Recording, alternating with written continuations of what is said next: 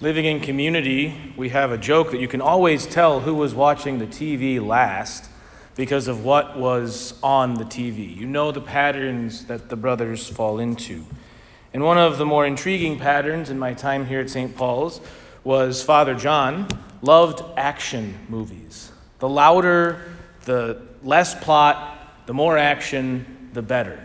And it always struck me as interesting because he's always so cerebral and all of these things. He just loved these big, silly action movies. And anytime like a new action movie came out, he wanted to go see it in the movie theaters. And so I would go with him. And one of the things you recognize in action movies right away is how quickly in an action movie the villain goes from some sort of problem to being a genocidal maniac.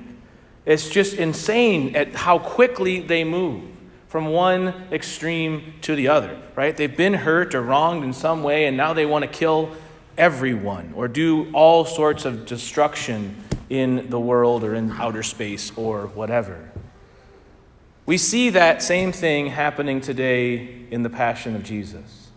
We see how quickly, as we heard at the very beginning of Mass, as we gathered together, the people of Jerusalem went from welcoming Jesus with open arms and love to crucifying him. And we can think in our own hearts that I wouldn't have been one of those people who crucified Jesus. But we are challenged today directly to see how we actually crucify Jesus in our own life. No one is free from that guilt. We are all sinners. We have all broken the promise, the covenant that God has made with us through our sin, through our selfishness, our pride, our envy, our wrath, you name it. We have sinned. We have in some way, shape, or form taken God's love for us and twisted it and broken that relationship, that covenant with God in some way. This is a challenge for us. We don't like that. We don't like to hear that. We like to think of ourselves as the hero. And in many ways, we are called to be that.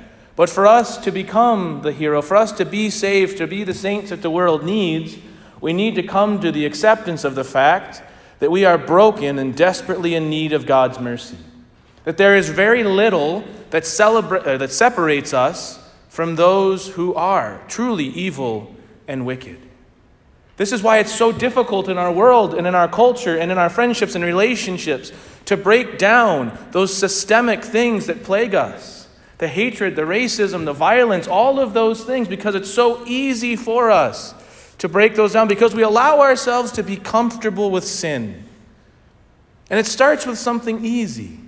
We have that third drink. We click on that one link that we shouldn't. We say that one thing, we hang out with that one person, and we become more and more comfortable with our sin. And then we get this, as we hear in the very beginning of the gospel, they wanted to put Jesus to death because they didn't want to do it when the festival was going on. We get this false sense of urgency that everything depends on me right now. I have to do this. There's no way out. And we fall into sin, serious sin, brokenness, even sometimes despair. A few weeks ago, or about a couple months ago now, the Focus missionaries put on their regular retreat. It was all online. And one of the speakers was a survivor of the Rwandan genocide, Immaculée Ilibagiza. I think I said that right. But Immaculée, when she was talking about hiding from those who killed everyone in her family and in her village, she was the only one in her family who survived. And she said her immediate response to all of this was the same hatred that those people had for her.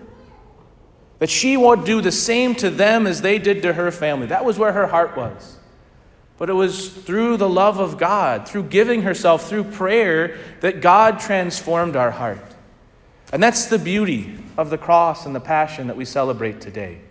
Is that Jesus, who was perfectly God and perfectly human, took on the worst of human suffering to draw us closer to himself.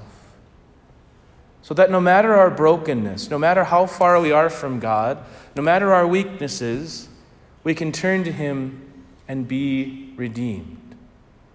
And it is often through those crosses, through those hurts, through those wounds, where our greatest healing comes about. Yes, we can be the villain, but we are made to be the hero. We are made to be with Jesus. We are made to be Jesus for other people. The only way to get there is through the cross, is through conversion, is through coming to grips with who we are, accepting that, turning to Jesus, and asking for help. Thanks be to God for the cross.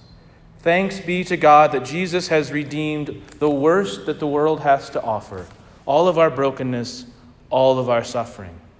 We ask the Lord for the grace this week to turn to him with our whole heart, to become one with him, so that the true King of the world who reigns from the cross might reign in our hearts, might convert us, and help us change the world, one act, one person at a time.